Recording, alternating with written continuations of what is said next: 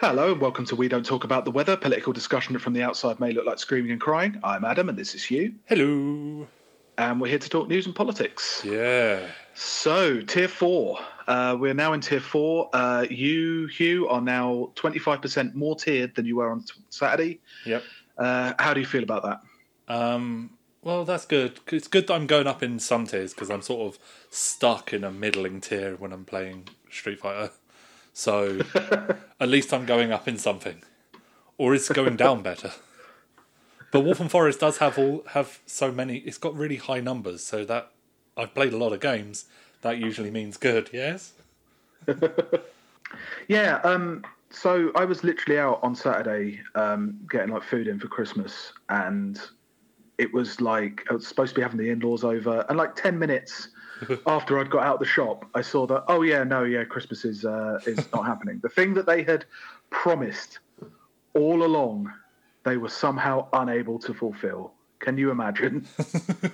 Are you telling me that the Conservative government of the last 10 years made a promise that it couldn't fulfill? It made a promise that it did just to shut people up, and then when it came to the crunch, it didn't fulfill on those promises. I mean, we mentioned it last week about the kind of deranged communication strategy.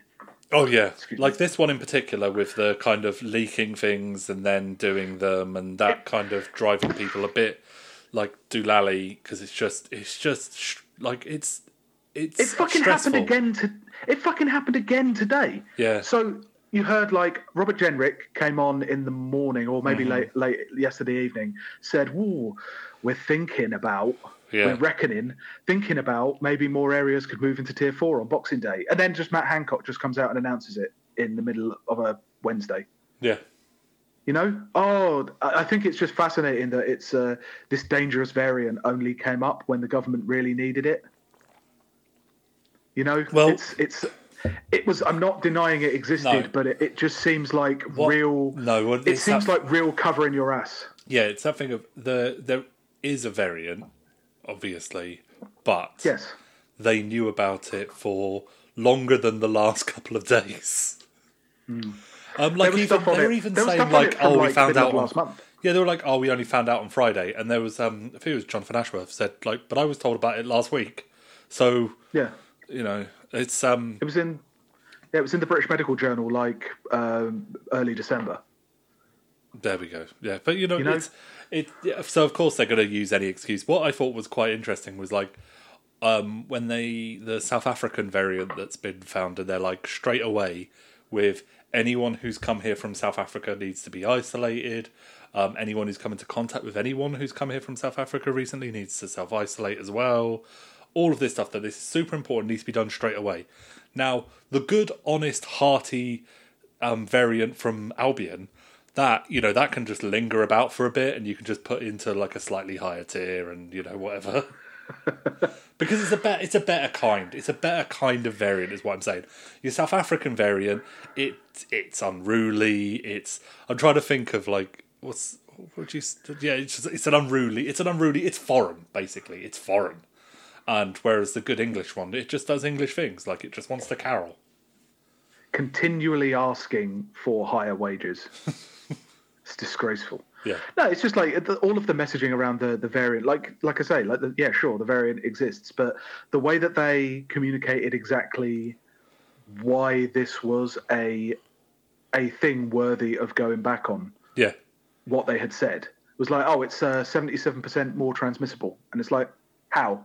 Yeah, what do you mean by that? Do you mean it lingers longer in the air?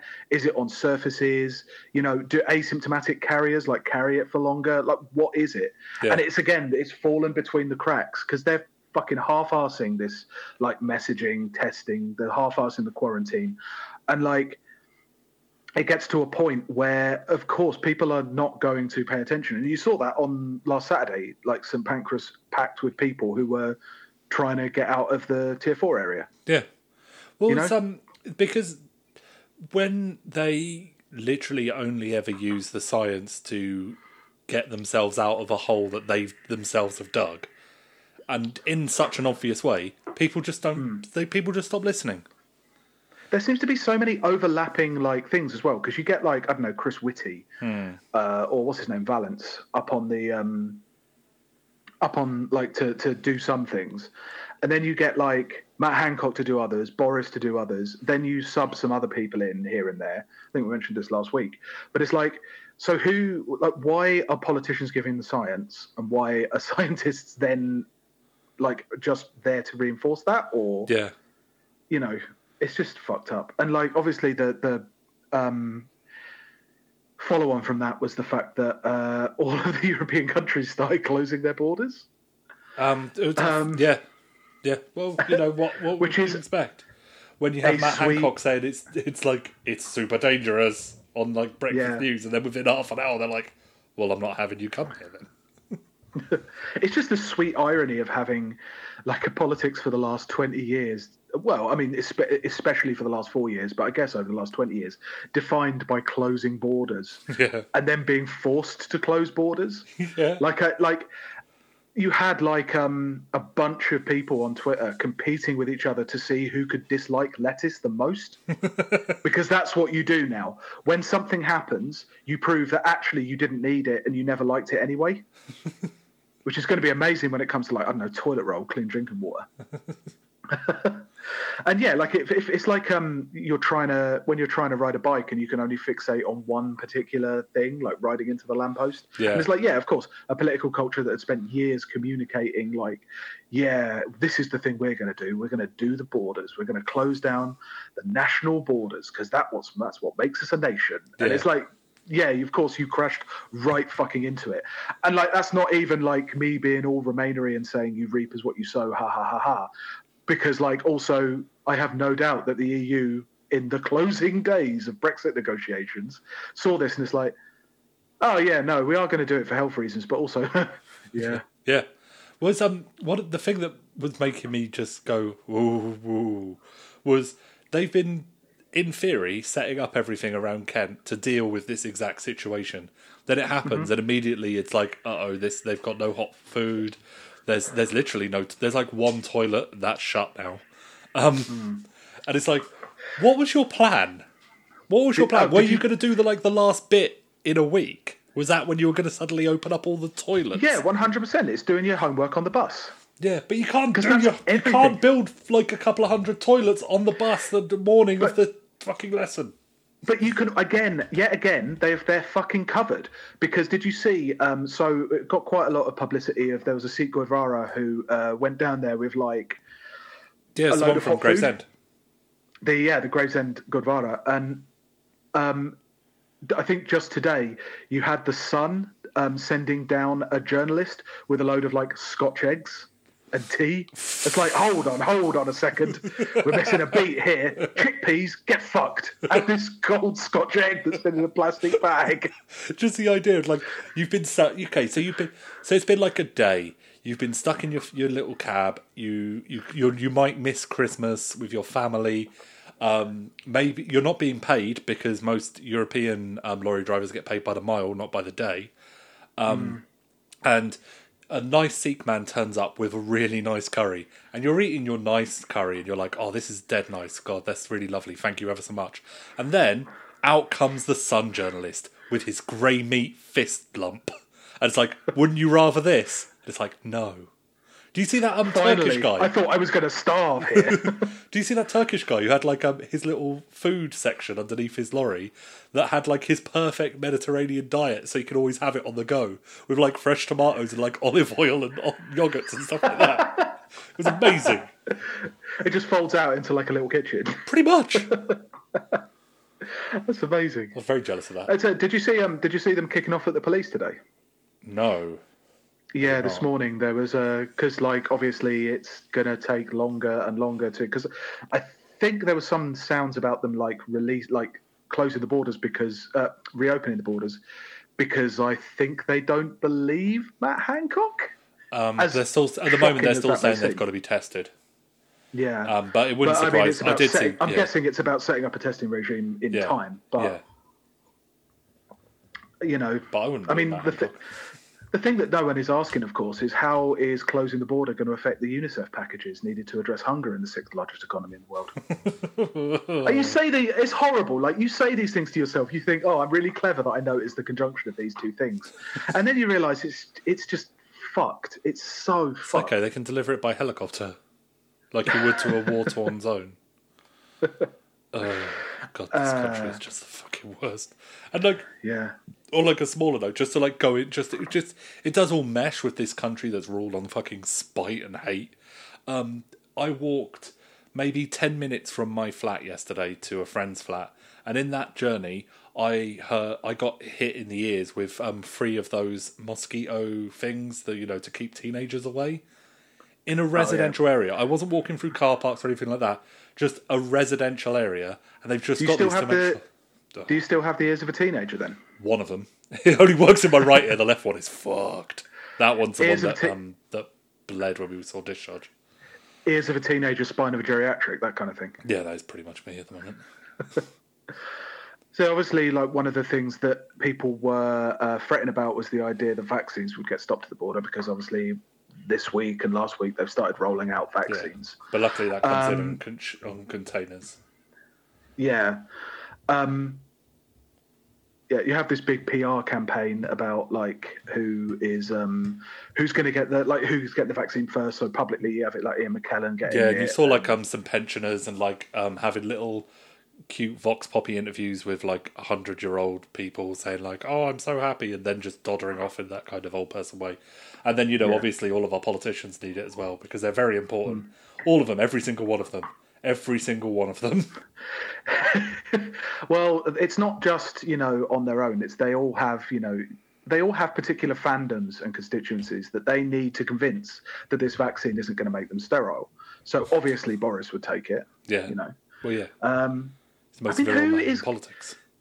Who is convinced by a politician? Oh yeah, no, yeah. Fucking Dominic Raab had the vaccine. I'm fully in favour now. Like in America, it's like they've been way more stringent anti-vax, anti-mask people in like the American political system, and seeing some of them of like the ones who are like full blown, it's a pandemic, I'm not wearing a mask, it's a face nappy, and then literally push into the front of the queue to get a vaccine, and they're just going to be called like cucks by the weird queue people.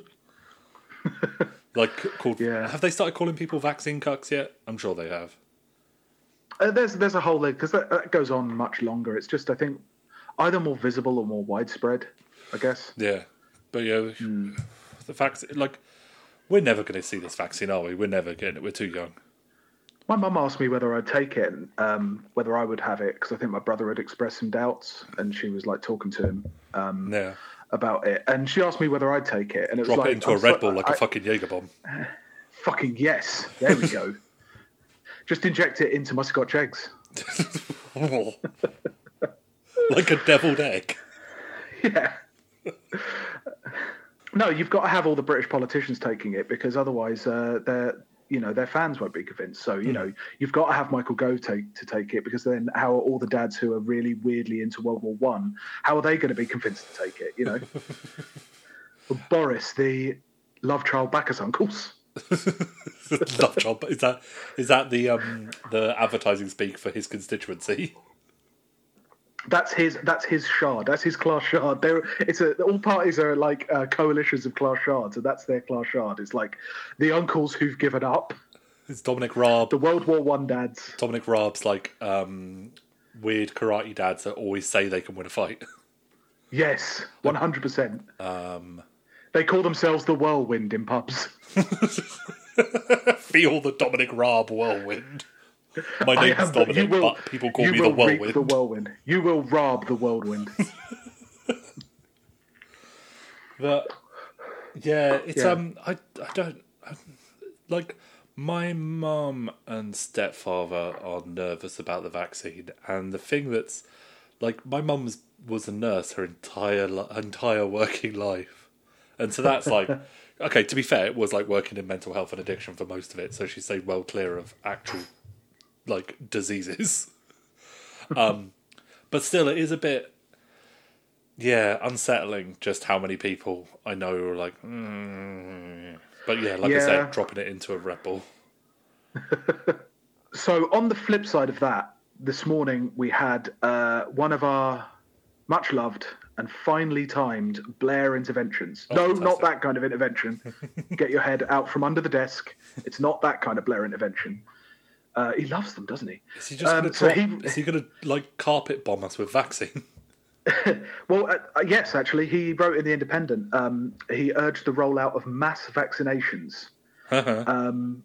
So he basically wrote something that said we should use up all of our stock of vaccine as soon as possible in order to just do it.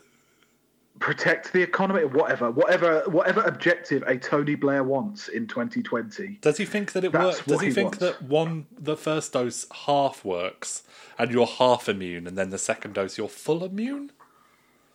It's a good way of fucking mutating a vaccine-resistant strain. It is, if you just like give it to as many people willy-nilly, and then they miss out on the next dose because, I don't know, all the borders are shut for some inexplicable reason. Who could possibly imagine a situation where our ports are shut? There was a couple of interesting things, because he did that, and he did a report actually in November about the vaccine. So today he wrote, the Medicine and Healthcare Products Regulation Agency should clear the Oxford AstraZeneca vaccine within days to add to the Pfizer one. Yeah. Weird. Okay. In November, somebody on Twitter, I can't remember the name, I'm very sorry, pointed out that the Tony Blair Global Institute was actually boosting the AstraZeneca vaccine even in November, writing, the AstraZeneca therapeutic drug, one of the most promising, is not part of the recovery trial in the UK, but we should urgently investigate whether we can speed up its introduction, even with limited doses available. It's reasonably clear there is no safety issues with the vaccines like that of AstraZeneca's, and efficacy, even at 50%, is worth having. We have probably the best vaccine in the world. And it's like, oh, you're getting paid by AstraZeneca, isn't it? What's that fucking thing? I saw fucking, how's it, Lee Kern, that shitty fucking writer, who Jeremy Corbyn was saying about, like, you shouldn't really have Big Pharma being in charge of all this stuff because, Big Pharma are bad. And Lee Kern's like, oh, this is like anti-vaxxer shit. Blah, blah, blah, blah, blah. And it's like, do you know where anti-vaxxer stuff and like suspicion of all these things come from? From people like Tony Blair saying, you don't need to check for safety, mate. It's all good. Shit like that. Fucking. There was fucking somebody like some Evening Standard writer wrote on Twitter today, Tony Blair talking sense as usual on BBC Radio 4 Today programme. If one dose of vaccine gives substantial immunity, why not use second dose on someone else to cover the herd quicker? If doing a lot of work there. And why not let GPs choose to give jabs to likely spreaders as well as the elderly? I'm not letting GPs choose fucking anything. I don't particularly like GPs being in charge of their own fucking jobs. We don't know if this vaccine prevents fucking transmission. We don't know if the vaccine cures the symptoms of the virus, but you still having traces of the virus in places that could spread to other people. You fucking idiots. Why? It's that perfect, like, extension of that logic that he had when he was in government, and which Cameron had as well, to be fair, who actually perfected it, which was, let's bust everything down to its smaller unit that's more efficient and more like morally innocent, I guess, morally clear. You know, you don't get accused of being big government cracking down and doing mass things, doing collective things. Because let's just not bother having to organise a state level response. Let the market decide. Let's cap and trade this bad boy. Fucking, because that did amazing things for carbon emissions, didn't it? Oh my God. And it even this whole Tony Blair bit, it even left off with Nick Robinson asking the eternal question of, it's December 23rd, you are retired from politics. I sense your frustration. You want to be back in there running this. The former Labour leader said, I don't know whether I should be back there running this. Oh my God. It's eternal. What is it about them? Like, this fucking demon gargoyle emerges from the swamp every 3 months or so. I was hoping he'd disappear a bit now Corbyn's gone.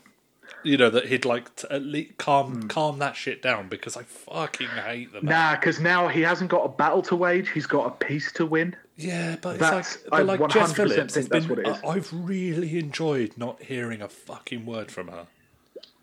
That's been really satisfying. I wonder if that's because, like,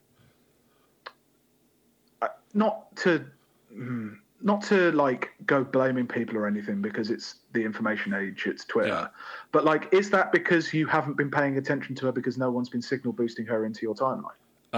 I haven't. Do you think? No. Well, the thing is, no one. She hasn't been invited on any shows because there's no point to have her anymore because there's no need to punch left anymore. So you don't need her. Ah, okay. She's no good for the anti-Semitism thing because you can get, if you want a right-wing ghoul who's also a fucking racist to complain about anti-Semitism, you've got Margaret Hodge for that. You don't need Jess Phillips. Yeah. Do you know what I mean? Like, there's no need for her. So she's disappeared now, and I reckon she'll probably pop up in like soon, and she'll probably, she'll still be on the regular circuit, but she'll be demoted to the ranks of like, well, Wedge Streeting if he wasn't in the Shadow Cabinet. Do you know what I mean? Like that kind of level. Yeah. Like, just one little thing I wanted to talk about as well, right? Yeah. So I've had a load of stuff coming up in my feed about the Stuart Lee single with Asian Dub Foundation. What? They're trying to get Xmas #1. What? So what? Asian Dub Foundation, what were they? I mean, dub band, ragga band. What? From the 90s, what? With a comedian who was made famous for pretending, for mockingly calling himself from the 90s. What? Oh, all right, go on. So I thought maybe you could insert a little music clip of it there. Okay, I'll add a clip. To come over here, Anglo-Saxons, learn to speak huffing language.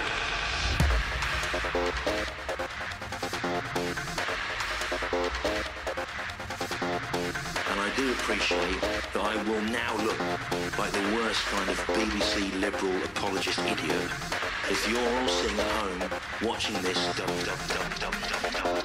dubbed into Bulgarian. Maybe, just a little bit, don't do too much. Like, it's been sticking in my brain because I actually heard it for the first time today. Okay. Like, I have nothing against almost any single element of it. So, like, what it is, it's like a dub track, kind of industrial music with Stuart Lee's thing about coming over here, Anglo-Saxons bringing their pottery, that bit. Yeah. And, you remember it, the classics, and I can't really take against it too much. Like, they're donating the proceeds towards the Kent Refuge Action Network. I get the idea of putting it out right now then they explicitly name Brexit as the thing that they're doing it with. I have nothing against almost any single element of it, but as a whole, it makes me cringe. And more than that, it makes me groan. It goes beyond cringe. Like, it's a shit Theseus's boat. I have no problem with the elements of it, but as a whole, I feel like it's really bad. Yeah. And like, look, I'm not a dub fan. Like, the song sounds like it should be on the fucking Matrix soundtrack or something. It just feels very, very old. But that shouldn't be that isn't the thing that's making me think, because I listen to bad music all the time. I think it might have something to do with how badly that I feel that bit has aged. The coming over here, fixing everything with broken. Yeah. Indians and Pakistanis coming over here, inventing us a national cuisine. It's like, they're more than just like people are more than just a cultural rejuvenating device for you. Yeah. You know what I mean? Yeah. And it just reminded me of all the Remain campaign when they tried going that way and ended up with like, how dare you send our maids away? Yeah. Yeah, it does feel a bit like that. It's the aged element of it. Like, I understand a pro-migrant narrative of like migrants doing the jobs we won't, as used to be a way of easing people living in a system where the key thing was we're all the same. We're all struggling against the same thing. And it was that attempt to make immigration fit into like a national story. Yeah. I just feel like it's over time that has properly changed now. Like, we're now in the era of superiority, of competition. Foreigners are equal to us, but now that means they can compete. And, we can't allow them to win, that kind of thing. And that superiority provokes like this need to compete and prove you're actually superior, or to lambast those of your own society who are like deficient. How come Poles are so good at fixing stuff? The British are lazy. I've better make them move to Norfolk and pick potatoes for £2 an hour. It's all that naked attempt to kind of drive down wages and working conditions, and it aligns with the ideas of the actual Tories and Conservatives who think that the underclass problem families should be imprisoned or put to work on farms, Yeah. And like, I know this isn't their intention. Like, Asian Dub Foundation have done political stuff for 25 years or something. And they're aiming this at the comfortably off who never even see a migrant worker, let alone live in areas where they live. And it's like the whole album, like they've released an album and it's like got something of featuring Greta Thunberg. You know, it's, you know, like no.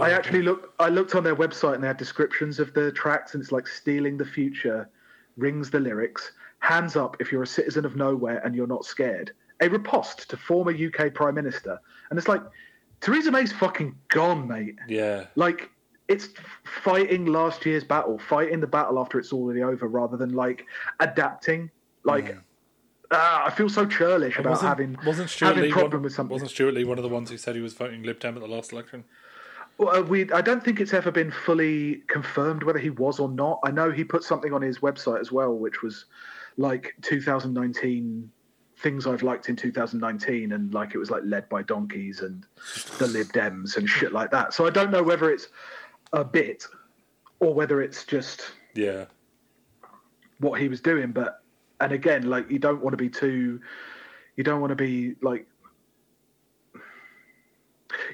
have a go at someone just for not liking Corbyn alone. Yeah. You know, you're an idiot for thinking that it was him who did Brexit, but, you know, it's just been going around in my head why I've taken against this fucking song so much. Because I have, like I say, the individual elements, I have no problem with it. But altogether, it's just shit. As well as like that moving things into the cultural realm. It's like, release a song, that'll do it. Yeah. Get it to number one. And it's like, please stop. It worked for Peter Parsons and Brexit, though. It did. That is true. But that was more kind of psychic phenomena rather than like cultural shift. You know, that song embedded itself into your brain, and then Brexit happened.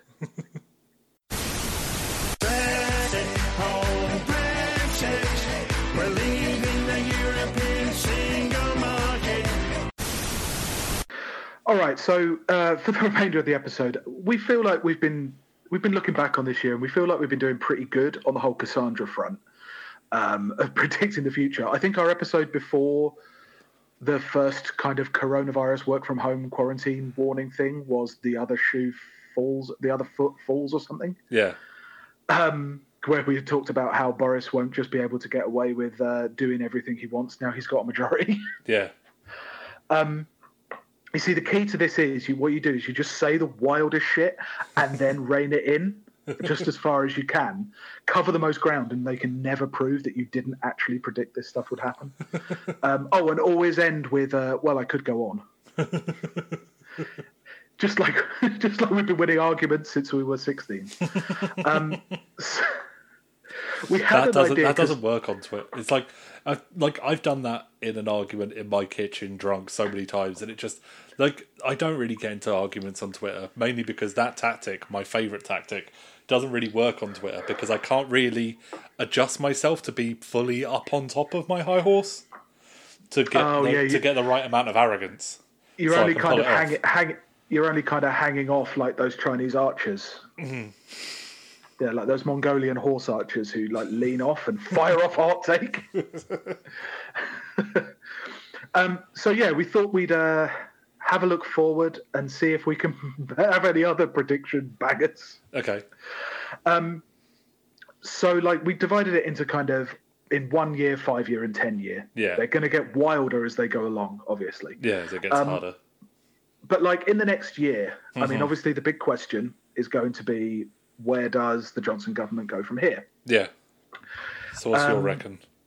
Well, I mean, so I guess we'll know the shape. Like, I feel like the next year is going to predict the next 3 years, because presumably coronavirus will go on as it is. It's a fixed crisis. You know, the crisis is one thing. But Brexit, I guess, like, I think I said last week, like, Thatcherism can be predicted, Blairism can be predicted. But Johnsonism, I can't see what comes after it. Yeah. You know, like the next Prime Minister's Sunak. What is his thing? It's not going to be him. Or, you know, if it is him, if it were to be him, like, what's his thing other than being rich? Like, for some reason, I looked at a picture of him today and I thought he's going to grow a goatee and then run for Prime Minister. That's my prediction. Rishi Sunak he'll be is one going of the to grow ones. a goatee. Is that your first prediction about the Conservatives in the next year? Is Rishi Sunak will grow a goatee? Well, I reckon Boris is gone. He's going to go. Like, as soon as it's done, he's gone by April. Possibly 2 years. As soon as, April, May, when, if things go right, people are being vaccinated enough to start loosening lockdown-y stuff. And Brexit is done, no matter what, in what way it's done, it will be be portrayed as a success. Obviously, it will be portrayed as done. That's the success. The only success was not a measure of what actually happens. It's just that it's that. Yeah, but the Tory supporters and Brexit supporters will be pleased with it. Apart from the hardcore Brexit people, but they're never happy. And they'll probably write a note, like with the Metric Martyrs, and they'll have a fake note that was sent round by Macron, saying like, "You may have won this battle," but then we're going to have Michael Gove as Prime Minister, because it's not going to be Rishi Sunak because the Tories are too racist. It'll be Michael Gove, and they're not stupid enough as well. They need to move away from someone who's actually made decisions over the last year. So Rishi Sunak. Maybe he stays as Chancellor, but he's too tainted. He's done things that piss people off. Whereas a nice, new, fresh Michael Gove, who's this new upstart politician, he's never done a bad thing in his entire career, and that's literally how they'll do it. It'll be like, oh, it's a brave new dawn. It's a different kind of government.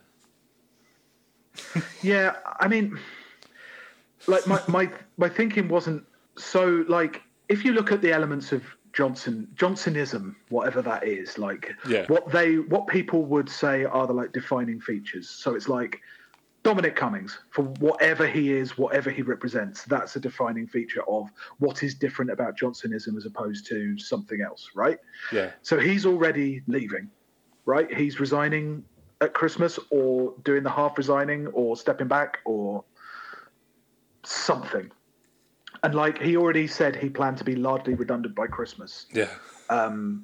Presumably to set in this auto-correcting AI algorithm that would just run the government for him. And presumably any pressure for this Tory government to be different. Their knowledge-based elites immediately reacting to problems and sorting it out with it in his big control room. Whatever that was, presumably that goes with him, because the pressure only comes from this image of him as a Svengali, right? But also what came along with him was that permanent campaign, constant permanent election campaign thing. That was his process, right? This messaging thing of floating things and seeing how they react, and then releasing it almost immediately afterwards, of baiting Keir Starmer into being the one to announce the thing that they actually want to announce. Yeah.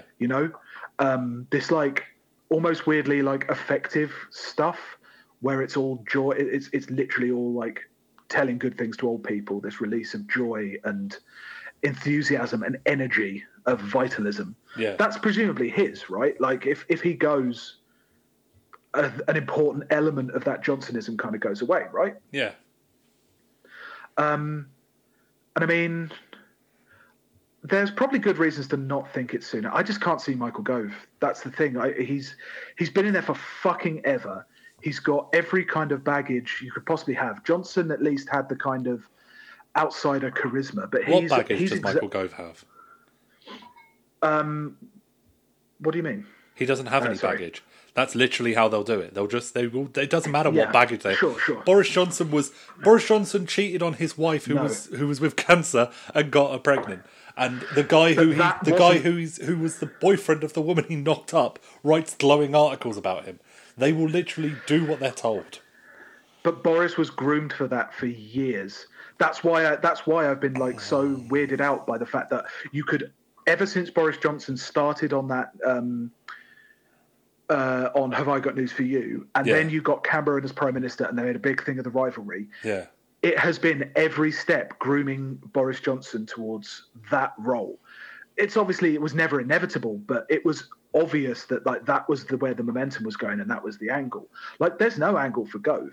Gove has exactly the same baggage and profile as a Theresa May. And she was Prime Minister. And she was Prime Minister, but she was a filler Prime Minister. Yeah, I'm not saying that he's going to be fucking good. I didn't say. I just don't think I can't see anyone else. There's I think that they're going to move away from anyone who is going to be particularly touched by Corona. I think Matt Hancock might have been a possibility, but too many people have seen just how corrupt he is. Do you remember he? Yeah, do you remember he was up front in the last leadership election, wasn't he? I mean, obviously, the more you see most politicians, the more you dislike them. Yep. And again, of course, this doesn't actually matter because the thing that you're supposed to win over is Conservative voters. They're the ones who determine who the fucking Prime Minister is every time, and all the time. But I mean, I'm thinking about the kind of environment we're going to have in a year's time. Presumably, there's going to be a very bad Corona onset recession, right? I'm thinking not just high street brands failing, but universities and football teams are going to go bankrupt, there's probably going to be one huge bankruptcy, maybe not even from the high street, but from the app economy, the tech sector that was supposed to be the complete savior of capitalism. That presumably there's going to be a big bankruptcy there. And they've all been promising that there's not going to be another return to austerity, right? But you would think that there's going to have to be, right? Yeah, and Sunak is going to be the one to put that in. He will, but the thing who is not tainted by that? But okay, here's my proper reason. It's members of the Conservative Party that will be choosing the leader after Boris goes. And members of the Conservative Party are going to choose someone, either a Gove or a Govian psychopath. It's going to be Priti Patel, isn't it? Shit. No, I don't think it'd be Priti Patel. I'd be impressed with the forward thinking of... The thing is, my reasoning for Gove is because I think that they just... when left to their own devices, they revert to form. And I would be impressed with their forward thinking if they chose Priti Patel, even though I think she'd be even worse, because she'd be spiteful and incompetent, whereas all Michael Gove would do is be desperately trying to teach us and turn us into Singapore. But with the flag. I mean... Because considering, let's think about, if you think about what happens after Brexit, right? And if there is any major kind of disruption to supply chains and things like that, people will put up with it and try and come up with cultural reasons, but some things will start to bite.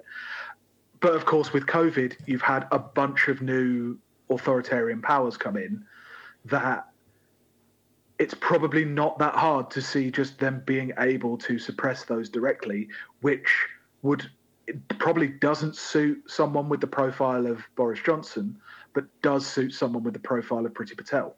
Maybe.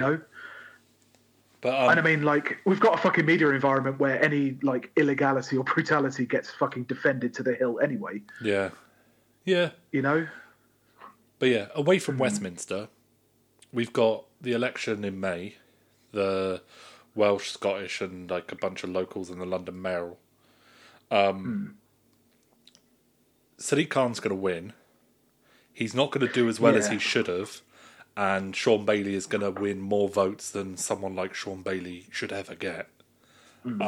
Probably. Labour are going to do badly in Wales. They're going to do badly in Scotland.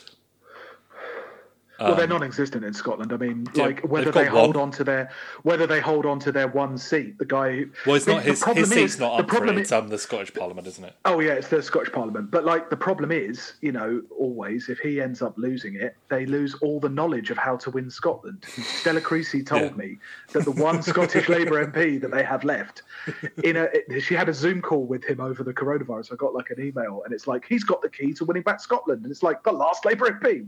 Yeah, no. He would be the last person to actually be able to tell you how to keep fucking Scotland. Anyway, after seeing that Keir Starmer thing, where he was talking about how to fix the United Kingdom more. Man, that was upsetting, wasn't it? The thing that you sent me that he'd said Wales 5 times. 3 of those was when he was listing all the nations in the United Kingdom, and one of them was mentioning Keir Hardie, and the other one was mentioning Keir Hardie, the first person born. Who was Scottish but was had a Welsh constituency. Yeah, And it's like, all I could think is that is Robert California in the office when he's talking to Jim and he just says Jim's name over and over again in a kind of management way to kind of hypnotise him. And that's the kind of shit that they're trying, and they're just not going to do very well, and we're going to have calls for a Scottish independence vote again. Yeah, 100%. Yeah. Which, you know. Yes. Hang on, is this 5 This is going to happen next year. Because it's going to happen next year. They're going to say that they're going to call one when the SNP do really well in the Scottish elections. They're going to say they're going to call one. When are the elections? Do you know what month? Is it May? May. Yeah, I could see that. Yeah, they might not have it next year. It might be, they'll call it. They'll say they're going to try and call it. They might not call it officially. I have to say, like, again, if the response really is to crack down, if they lose any kind of, because like that's what governments end up doing. I mean, we live in a weird, brave new world, but what governments end up doing is they end up losing control of their media message. That happens to all governments. You know, they don't get better at it; they get worse. Yeah.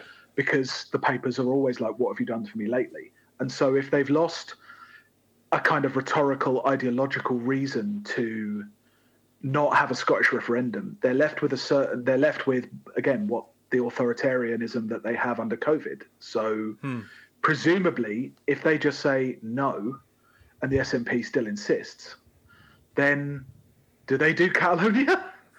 Well, yeah. It's like, to be fair, it would be nice to have another constitutional crisis, seeing as we've had nothing but constitutional crises for so long now in a country that supposedly our unwritten constitution is supposed to be so stable and so good, and everyone's a gentleman and it all works fine. I'll be honest, like, you know, I have missed having a constitutional crisis about the makeup of the UK, the makeup and the character of the UK, because, like, we haven't really had one this year. It's all been, like, trying not to get sick. My actual 1 year thing was, I think that there was something that John Redwood said this morning. Oh, was it that there's a difference between jumping out on some woman from a bush and an argument with a woman after a date? Was it that one? No, that was something that he said, though. Was it miming to the Welsh national anthem while he was Welsh secretary? No, it wasn't that either. I reckon with austerity and everything, I reckon they're going to have one big giveaway because they're going to see that Joe Biden is going to do something like forgive all student debt in one big go. That. Hey, 100%, but it has been something that's been floated. But they might do like one big giveaway that they make a big thing of. Yeah. But I think the other thing that's going to continue, and we've talked about it before, John Redwood tweeted yesterday morning, French closure of ports owing to COVID-19 whilst we're in the single market is bad news. Time to use the lorry parks we have built. We rely on imports too much. Let's grow and make more at home.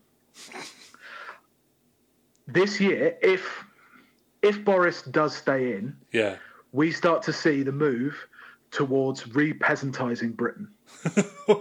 Right? It's been floated. When do they do things? When they're pinned into a corner. So if there's shortages and people are talking about shortages, they have to come up with a response. They've already had like campaigns to replace migrant pickers who haven't been able to travel. Mm-hmm. They've had that as a reward, and they've floated it as a punishment, you know, like gulag regimes for nuisance neighbours, like that MP said in the election. Yeah. You've already seen a few around and about floating for like, oh, Britain needs 1 million new farmers. Yeah. The idea that they have the obligation to feed people who are selling their labour has never sat right with them. It would make it a lot easier given the overall kind of petty bourgeois nature of the Conservative Party. They're owners, they run small businesses, so they think that they could just order workers around. I feel like that's what happens in the next year or so. That's the big. There's going to be a call. That's like the big idea. There's going to be a call. They're going to say that, you know, university's a hotbed of cultural Marxism. If you're not academically gifted, then instead we're going to give you a bag of seeds and a scythe. We're going, yes, the ultimate irony. To short-circuit this cultural Marxism, we are going to lead a march back to the land like Mao.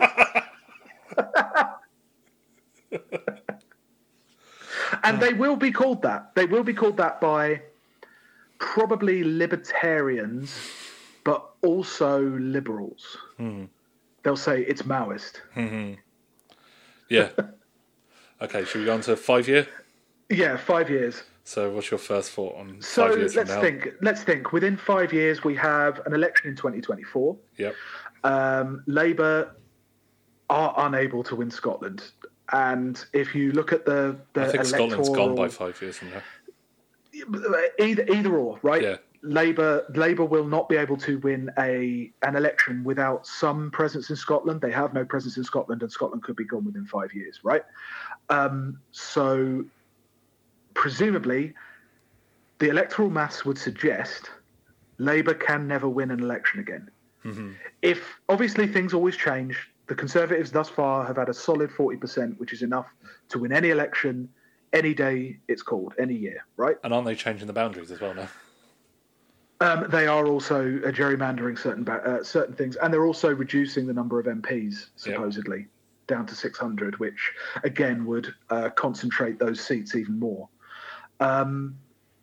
If that's the case, is it the time for a new party? A new left-wing party stands in 2024. I think they're probably, there will. Either way, when Labour don't win in 2024... let's say a Corbynite left-wing party stands some in kind of left-wing party.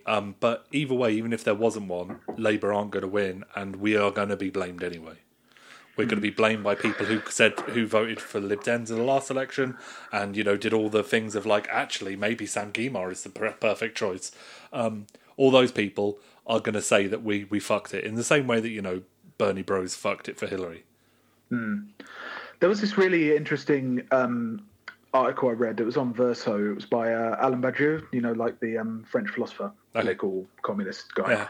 And he was talking about kind of all of the things, because the main question about this new party is what's it going to be? Who's it going to be made up of? Nobody wants to contest electoral politics anywhere outside the Labour Party. It never works. Yeah. But this article was talking about the fact that and I kind of agree with it. There's a shitload of movements. There's almost too many movements. Mm. But he was kind of explaining that most of these movements, and that's across the world, are all focused on these really limited negative objectives. It's defend the NHS or Bolsonaro out or stop the massacre of Rohingya Muslims or whatever. Most of these kind of movements and campaigns have those same kind of things. They're also mostly when there are uprisings like Arab Spring or in Belarus, they're a composite. All of these things that are out in the street, they're not just workers, they're not just shopkeepers or feminists or socialists. They're a composite of all these things. They're really kind of cross-class movements. And he is I think he's kind of right in that there's never been more activity out on the streets than there has been now. There's never been more opposition. The problem is it's self-limiting, because aside from whether you win or not, even if you do win, it's just a very limited aim, right? And I think one of the things that a lot of kind of Corbynistas were, I don't like that word. Let's think of a better word. A lot of Corbyn supporters from the last 5 years, I think it feels like a lot of what they're missing is that kind of unitary focus. Yeah. You can support orgs in your local area, you can support mutual aid things, you can support particular political campaigns, whether aimed at Westminster or whether aimed at your local area. But I think what people appreciated about Corbynism was that it kind of tied all those things together. There was room for all those things. We're kind of dripping in those kind of orgs. And I feel like the room for another party wouldn't necessarily be just to win in the first past the post system, but to provide some kind of focus. I don't think the energy that's going to be released by another massive round of austerity and a recession is going to be channeled into it shouldn't just be channeled into all of those kind of disparate movements, but actually should have a singular focus. And I think if somebody can get it right, I think it's actually got a reasonably decent chance of not just being a UKIP of the left, but of actually being an opposition force. Yeah. I don't just mean that in the electoral way, but actually having something, maybe peeling some unions away from Labour, who knows? Yeah. Yeah. No, I could see that. I reckon legal weed in 5 years. That's like one of the main things. I think it will be, because it was never going to be, the Labour Party were never going to fucking do it. If Corbyn wasn't going to put it in his fucking manifesto, then none of them are ever going to do it. It will be the Tories do it, and they'll do it like almost as a fucking surprise. It will be announced to like, oh, maybe that's the big giveaway. The big giveaway. Maybe that's the giveaway. January is like, okay, look, I know we've had a rough year, but it's a way to make money, and that's all they care about. It's Nixon goes to China. Yeah. Maybe Nixon could go to China, that kind of thing. Yeah, but it's also that the Labour Party are a bunch of fucking idiots, and their opinions on drugs are childish at best. And at least the Tories, with regards to drug policy, only care about, well, in theory, they care about money more than they care about other things. The Labour Party constructs the kind of person who they believe should be voting for them out of imagination and fairy dust. The Tories do the same thing, but don't care about crossing that when they need to. Yeah. But yeah, I reckon in the next 5 years, that's I think that happen. Also, I think Scotland will be gone, and fingers crossed, a burgeoning Welsh independence movement, perhaps a Cornish independence movement. Why not? Throw that one in. Well, to be fair, I could see a Cornish independence movement starting to get more traction when loads of them start, like, they're all in, like, tier 1 and 2 now, and when they all start catching Rona because of all the fucking Londoners coming down to their second homes bringing their mutant strains with them. All the Londoners with their second homes. Well, you know what I mean. The people. I know what you mean. Yeah. Not everyone in London has a second home, but all those people with second homes are either from London or Surrey. But yeah, that's what I reckon in the next 5 years. I'm not sure with second parties, with new parties. I think it will be attempted, and depending on like who's the people running it, it's something that obviously I would support. Like, because I mean, there's definitely a pattern for that. I mean, like the much hated and rightly maligned SWP got bigger in 2003, 2006. Mainly due to its opposition to the Iraq War. Yeah. There are single issue causes that can do that. I mean, even the Lib Dems, the third party, they were a lot more popular in that period. So it is possible. Oh, I think the Lib Dems are going to lose even more seats in 2024. Oh, 100%. Yeah, I mean, obviously, I'm talking about almost like actually taking the place of the Lib Dems. Yeah. Oh, well, I think. Well, actually, no. Realistically, I think in the short term, a new left party would be slotting. Ideally, would probably be moving into that kind of arrangement, that kind of area, that kind of UKIP of the left. Like ideally, a kind of like almost like the Charles Kennedy era Lib Dems. But like ultimately, like. The way the Labour Party is going, that they'll become the Lib Dems. Yeah. Well, yeah, but a more successful one probably at first, and then they'll just slowly crumble in on itself like a flan in a cupboard. Okay, so now the hard one. Now the hardest one is 10 years from now, because God knows what's going to be happening 10 years from now. We might. No, you've got to show absolute confidence in these predictions. These are going to happen. It's the only way they will happen if you believe. Well, no, that's why what I'm doing, because you have to believe, because my political nous doesn't go that far into the future because of a number of different things. I'm going to lean on the divine for inspiration and to explain what's going on with my cards. Okay. So. All right. Well, so what are you doing? Describe what you're doing. At the moment, I am shuffling my tarot cards. Right. I did used to read with the Thoth Tarot. That's the Aleister Crowley one, which is really pretty, but I always end up with very bad things whenever I do that one. It's cursed. Basically, that deck is cursed. Whereas this one is a Tarot de Marseille deck done by Jodorowsky. The director. Oh, right, okay. Yeah. Because he's, unsurprisingly... does it come as a surprise to you that Jodorowsky is a tarot guy? No, not at all. But anyway, so I took these tarot cards out with me during the solstice, obviously. And, I was walking along a ley line. Actually, I probably was walking along a ley line. There is a ley line where I walk the dog. But yeah, so I'm shuffling my cards. And now we'll see what's going to happen 10 years from now. Okay. Okay. Okay, it does feel weird doing it like on a podcast because you can't see it. So, looking at these cards, there's the forces of stability boring stability, like real old school traditional stability. I'm taking that as Tories. Oh, like the party of order. Yeah, I'm taking that as like standard British, like refusing to change, like stagnation. Centre right conservatism, maybe moving to middle right. Yeah, I'd say that. I don't know if the card is the Pope. Right. And then, but there is one of the prettiest cards in this deck, the Death card. So we know that that doesn't mean death; that just means change. But change comes from youthful exuberance and new ideas, which could lead to success.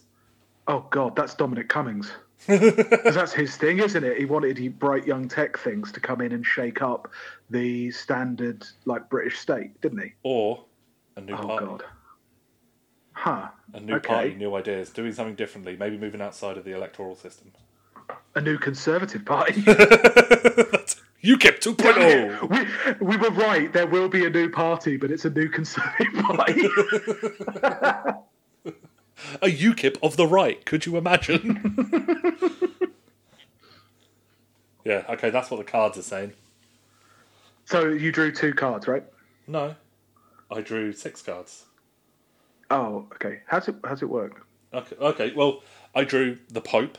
The Pope is considering the 4 of batons, which 4 means stability, and the Pope is like kind of staid tradition, that kind of shit. And moving away from him is the Valet de Denier, but the Prince, was it Prince? Not Prince. What's the Valet? My French is bad. I just used. But anyway, the Valet cards, they are youthful exuberance. And, that kind of stuff. And he is on top of death. He's on top of change. And moving towards a king with the 3 of deniers, which is new ideas, moving on, like new movements, new couplings, that kind of shit. Right.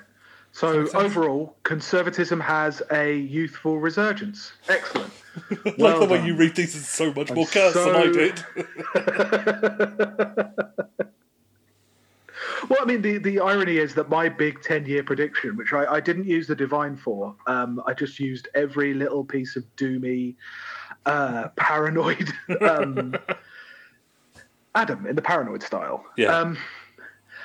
So I reckon within 10 years, we look at a major European country and we see a full suspension or basically full-scale permanent management of democracy. Okay. Like a kind of Putin-style thing. Okay. Because we've been teetering on the brink now for ages. I mean, Macron is getting more and more authoritarian and it seems like for the last 20 years, France has only scraped through from not having a fascist by the skin of its teeth. Yeah. Germany has the long-term conservative chancellor, Angela Merkel. She's stepping down this year, maybe sometime in the future. She's stepping down soon. She's not going to contest another election. And although the Alternative for Deutschland have actually gone down in the polls, I think, they're still primed for a kind of far right or hard right turn there. Italy, who knows? But yeah, that was my kind of thing. Why are you making me think about Europe when Brexit will have happened and I won't need to think about Europe anymore? No, because Europe's coming to you. No. I'm just doing a hard no on that. I just think, there's a lot of European countries that have been kind of teetering, and their inability to really, for the EU to really deal with Hungary at all, or Poland, or any country like that, who are actively kind of shutting down independent media and shutting down independent judiciaries, and running that kind of very corrupt, kleptocratic, authoritarian regime. Yeah. And I know, it's probably Britain. Sure, it is probably Britain who's going to be the one, but we're going to have a youthful conservative resurgence. Yep. So that doesn't really apply. Yeah, you're right. You're very right. Yeah, it's No, I could see the EU getting progressively worse in its outright refusal to deal with any of its inherent problems. I mean, the thing that has kept the EU on the, for want of a better term, globalist track has been the fact that most of its officials and most of its powerful people are of that class. Yeah. They are the international capitalist class. And so far, they have been kind of portrayed as being on the other side of the kind of right-wing authoritarian resurgence. Of course, they're two sides of the same coin. But, I think that ultimately, if the EU is made up of more of those kind of right-wingers than the international kind of right-wingers, I think you've got an EU that's made up of hard-right authoritarians. I think it's as simple as that. Yeah. That's a bit grim. But here, I reckon Labour doesn't win another election. Maybe they come close, but we get blamed again. One addendum. Okay. Do you think we have a national government in 10 years, within 10 years, the next 10 years? Ooh. Yeah. Conlib coalition. Conlab coalition, sorry. That's what I should have said. I could see it and I'd hate it. Obviously. Real crisis moment. To be honest, it would probably be the main thing that could spur people to vote for another party. If the Labour Party, Liberal Democrats. Well, yeah, if the Labour Party and the Conservative Party forms a government of national unity, I could see people going, "Well, these people seem exactly the same. Maybe I shouldn't vote for them anymore." I mean, I suppose if you look at the history of kind of mass participation politics, it doesn't actually go back that far. But if you look at the collapse of the last major party to collapse, which was the Liberals, they were super dominant for from 1906, I think, until around 1914, and then they kind of formed 1915 or 16 when they form a national government with the Conservatives. In that time, you have what's called the Imperial Liberals, who split off and kind of voted with the Conservatives in various things. All that time, their constituency was undermined. They had a constituency their Victorian constituency was non-conformists, mainly, but also kind of certain business leaders and members of the radical working class. But slowly over time, those things get chipped away. They then get into a national government, which they go through the First World War in, that then Lloyd George tries to maintain after the crisis is over. And that's when the Liberals just fucking dissolve. So actually, some kind of crisis that requires a national government and Labour go into it. Yeah, maybe that does, maybe the Conservatives even see their coalition collapse. And you do have, the resurgence of the new Conservatives. There is a proper ideological split there. On the plus side, maybe Dreamcast 2. That's definitely going to happen. Yep. But that will only happen under the new Conservatives. It'll be a little gift. They're funding it. They're kickstarting it. There's a Kickstarter starts for the Dreamcast 2, and then just at the very end, you find out that actually all the money was going to a new Conservative Party's election campaign fund. Anyway, we're definitely at one of those moments, I think, 2008, 2010, 2016. We pluck these dates out of the air and we give them significance, but this feels pretty fucking significant. This year has felt, the exact crisis was not foreseeable, of course, but there is always going to be another crisis. The crisis was inevitable eventually, but as was the shape the response took. And it's not just what's happening in this crisis, but the way that the future plays out is going to be determined by what kind of person this crisis or this conjunction of crises produces, right? Yeah. You can talk of Corbynistas or disgruntled Brexiteers being deluded or whatever, but even if they are deluded, that delusion is a product of this historical moment. They believe the things they believe because of the material circumstances that are shaping their outlook, right? Yeah. And that in turn shapes what kind of resistance is going to be seen. Neoliberalism shaped people. Those who were employed were under greater strain. Those people who were cast aside were excluded in a systematic way. They didn't just forget about them. They were explicitly shut out from the new way of doing things, the new reorganization. And I think the question is neoliberalism produced a kind of subject, a person who didn't resist. And the question becomes, why didn't they resist? Why weren't there better forms of organisation for them to defend their own rights? Should there have been more riots after 2008, 2010? There should have been more of everything. What's weird about the kind of post-2008 recession, and especially post-2016, is that it only really took one form. It took the form of Corbynism. People are easier than ever to reach, but they're a lot harder to corral into any particular thing because we live in the society of the spectacle. People have so much of those kind of things broadcast at them that they'll see it, but what they take from it will not necessarily be the thing that was intended. Like all those Brexiteers, we talk a lot about like over 50s always voting Conservative and things like that, but and they're the ones who are like homophobic and racist and all that kind of thing. But like most studies show, people even of that age bracket have become more tolerant over time. The difference is the way that they absorb politics is through these really big single issues that pretend to have this comprehensive purview. It's like one easy trick to solve everything. Yeah. You take away the immigration, everything improves. You take away the EU, everything improves. And if you give people like an image or a totem, like Brexit or like Trump in America, chances are that image, of course, it doesn't come on its own. It's seeded by decades of things around it. But those kind of things end up gaining this like fanatical level of support because there's no negotiation. There's no mediation of these totems. Like there's no argumentation around the spectacle.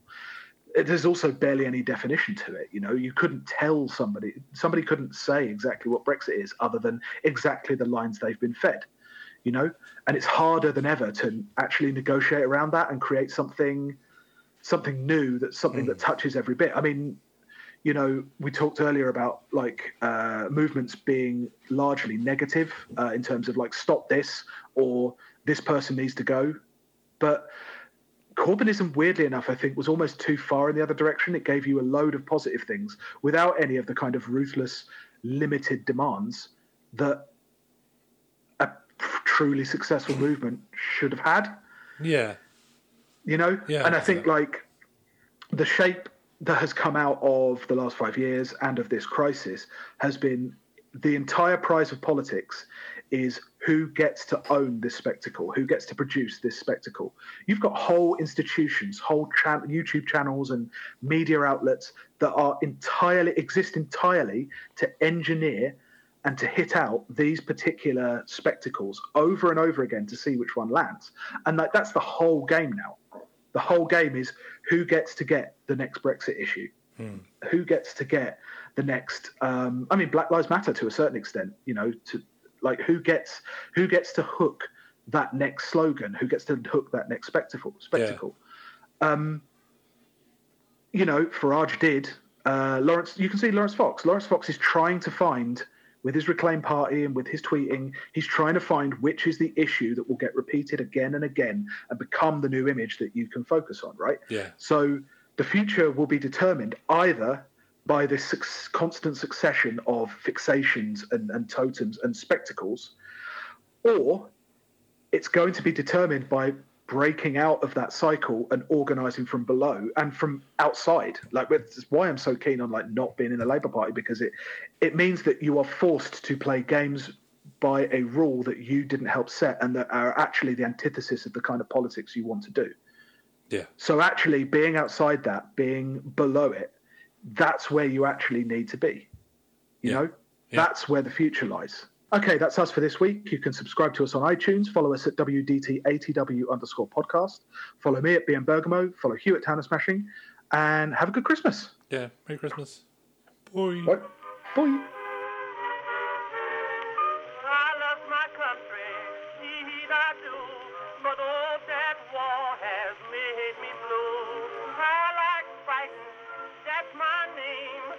Frightened am the least about the fighting game when Miss